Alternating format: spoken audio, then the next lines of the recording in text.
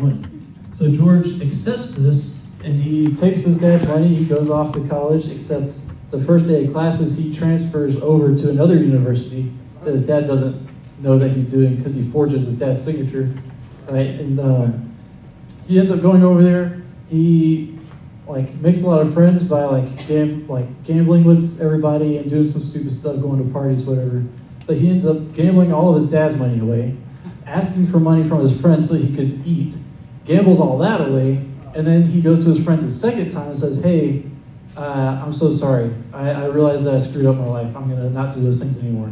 He takes their money, he puts it, hides it in the bottom secret compartment of a chest, and then puts a lock on it, cuts the lock, and screams. He's like, oh no, I got robbed. And so his friends come in, they're like, oh no, that's so sad. Here's more money. And then George just hightails it back to Howell University where his dad sent him in the first place. Such a slime ball, bro. He's nuts, dude.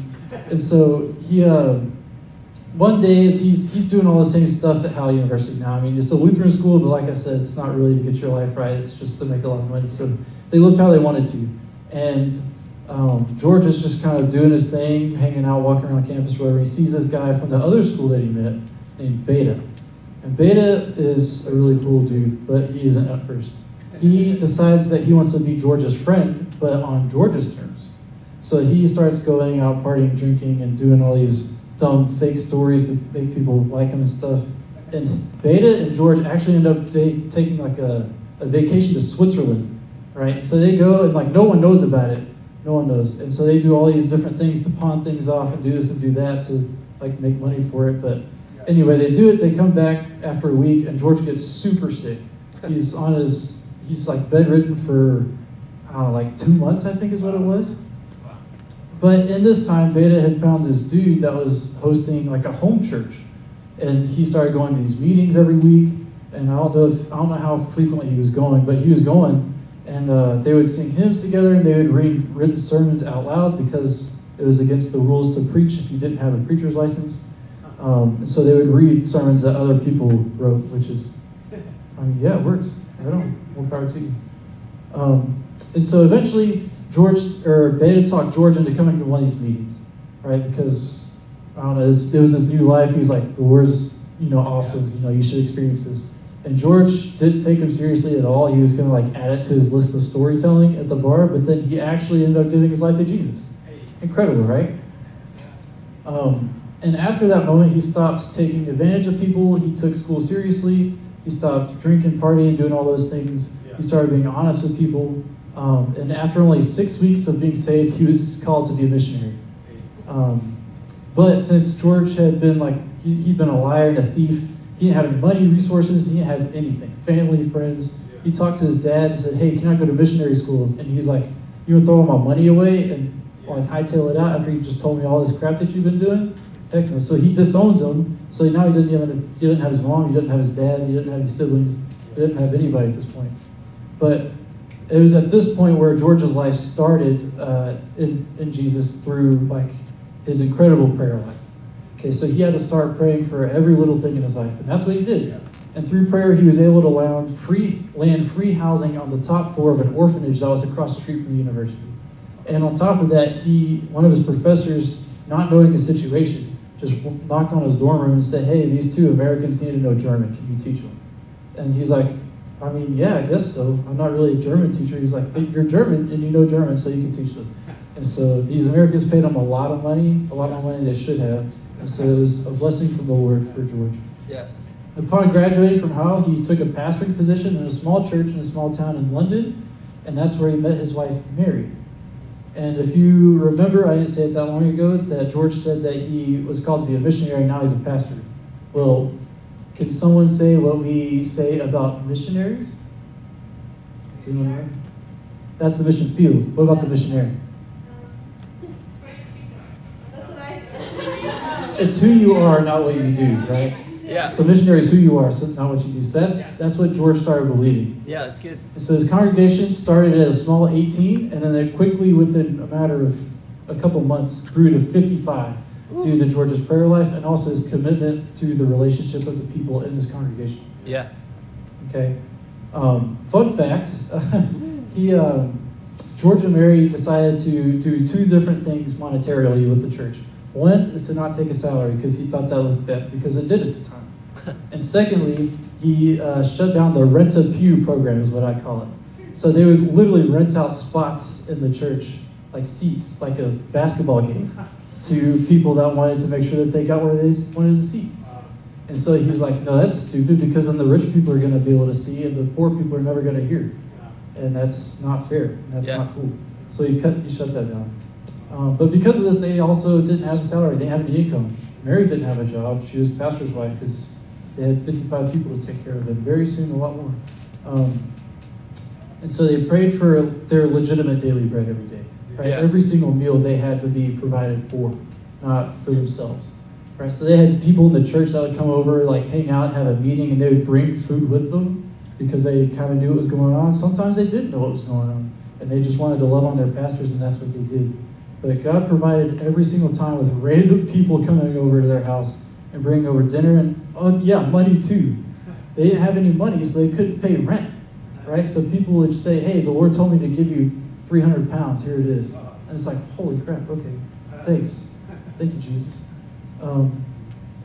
And the deal is that they really sealed Philippians 4:5-7 in the depths of their hearts.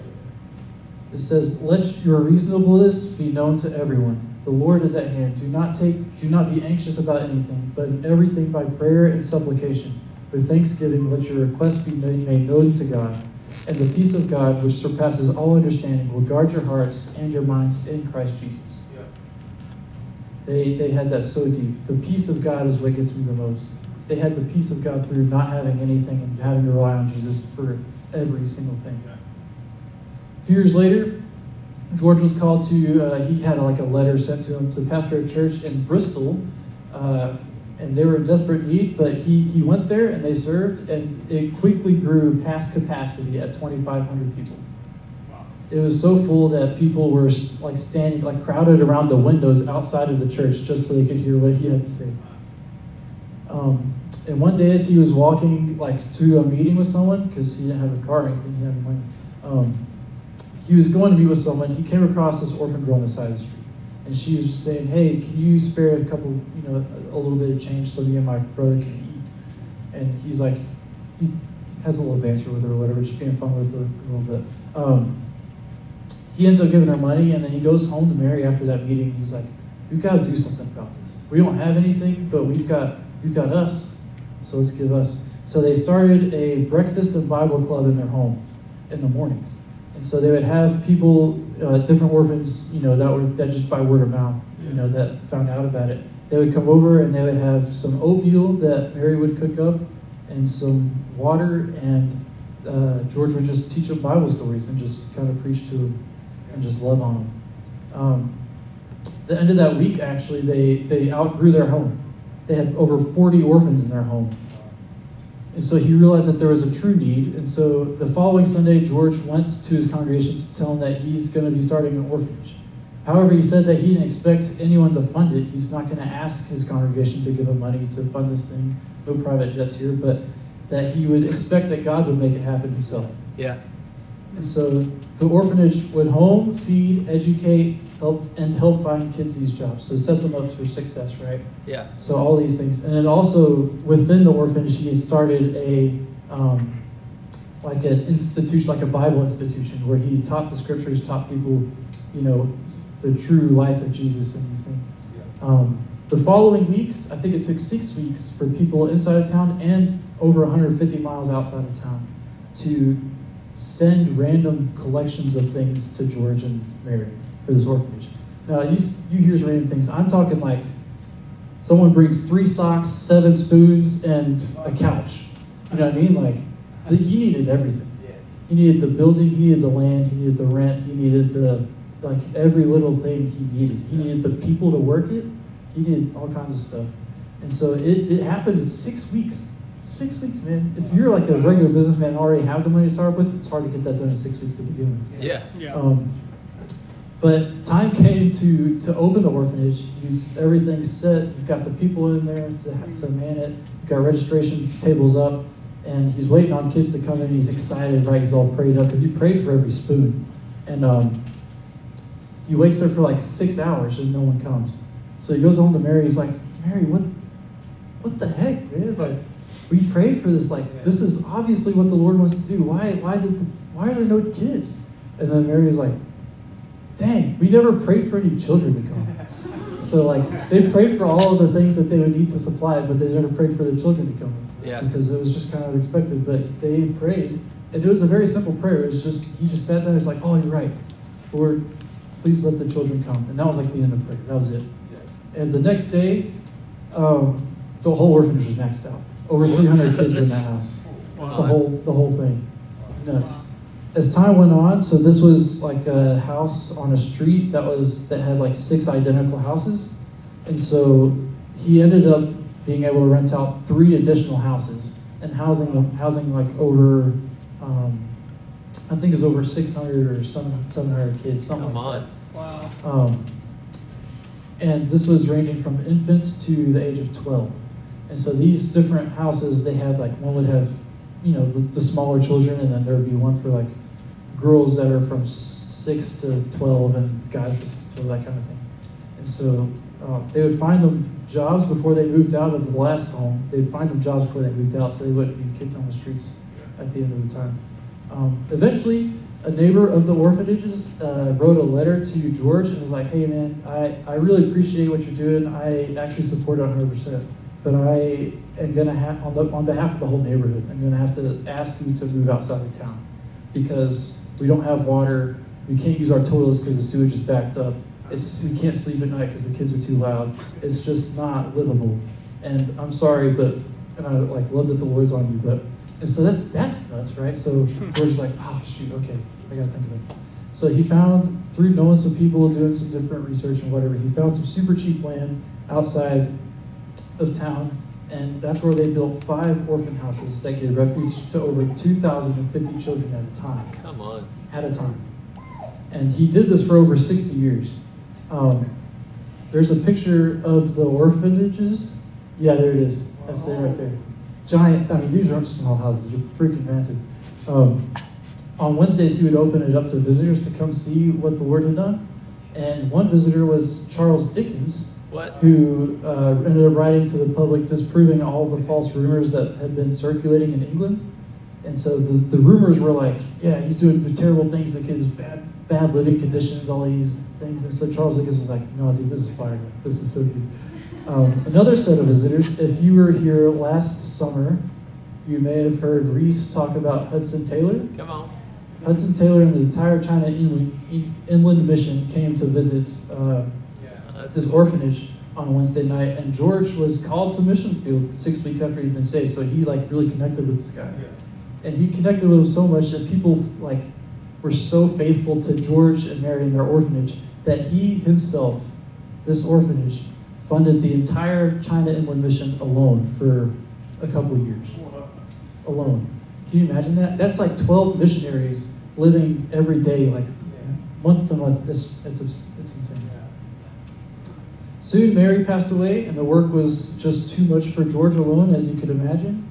So he ended up sharing a lot of responsibilities with his best friend Jim and his daughter Lydia. And then George ended up remarrying to Susanna, who is from his church. And together they went on preaching tours to over 42 countries, where they actually ran into a lot of the people that grew up through his orphanage. Nuts, right? Wow.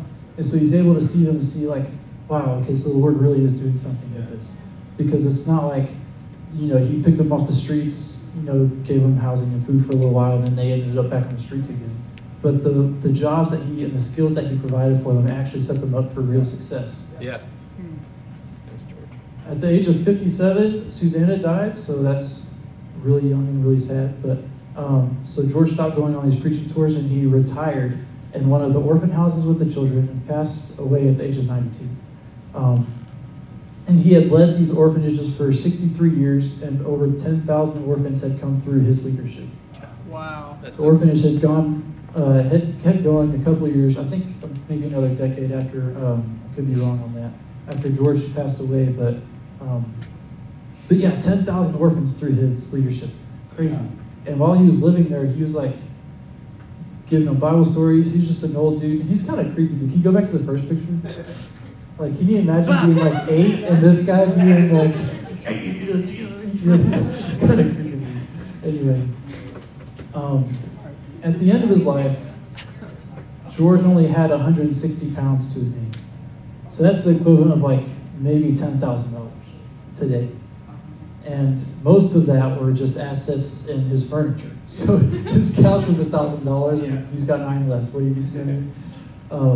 Over 2 million pounds have been passed through George to church members, missionaries, orphanage buildings, food maintenance, clothes for the children, Bibles, and anything else that it took to make sure that the children were set up for success in life. Yeah. He was a man totally and utterly dependent upon the Lord. Everything in his life had been a product of prayer. Yeah. Right? He prayed for the provision of every meal, every pound, every child, every single thing that was required to survive, and also do the work that God had set before him. He prayed for it. Yeah. And it came. George was no real missionary. He was just a real Christian in a real world. Right? Feeding the orphans, building the orphanages, starting the educational programs, and preaching tours. There were never things that God had called him to do specifically. Right? He was called to be a missionary, so he thought, or whatever, and he just stumbled upon an orphan and was like, oh shoot, I've got to do something about this. This breaks God's heart. Right? So what he did is he found a need and he met it.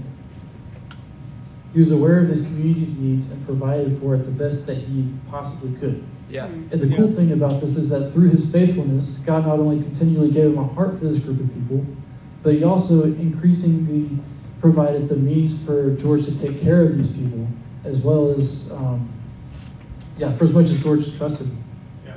Incredible. So from this we can get the familiar saying, right feelings follow right actions. Yeah. Right? Yeah.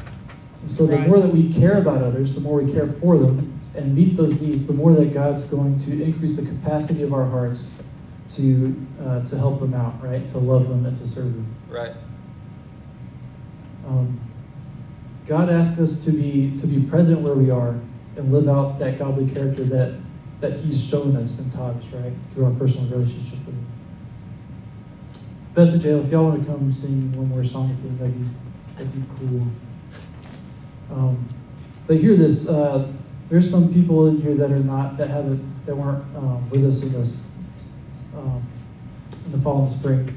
But if you don't know, what we do here at Chi Alpha is small groups. Right? So we get together, we have friendships, and we lean on each other, and we love each other, and we learn about Jesus together, and we also go find more people together. We know that the center of God's heart is God's people. Yeah. And all people are God's people. And so that's what we do. And I want to say something to the people that are not small group leaders in here. If it doesn't take a title or special skills or anything to be able to do what we're doing, right? We have a leadership training class, but that's not anything special. It's not like, hey, here's some profound thing that you would never have ever come across unless you came to this thing. That's not true. 1 John 3:18 says, "Beloved children, our love can't be an abstract theory we only talk about, but a way of life demonstrated through our loving deeds." Yeah. So it doesn't take all these things. It only takes a heart after God's heart, and a willingness to make a friend. Yeah. Right? Can you make a friend and bring them around your other friends that just so happen to love Jesus, right? It's not manipulation, it's convenience. That's all I'm saying. So I want to say, let's take advantage of the summer, right? So there's people that are just chilling on campus that have absolutely no one, because no one's really on campus, but there are some. And they're working out alone, they're studying alone, they're drinking Starbucks alone, they're doing all those things. But not just students on campus, but also like when we go to Buttercup and hang out, the easiest person to befriend is this dude that's reading his Bible, right? So we can go talk to them and see how they're doing. But also just being aware of the things and the people around us and seeing what we can do about the current situation, right? You can go home and you can read all the stats about,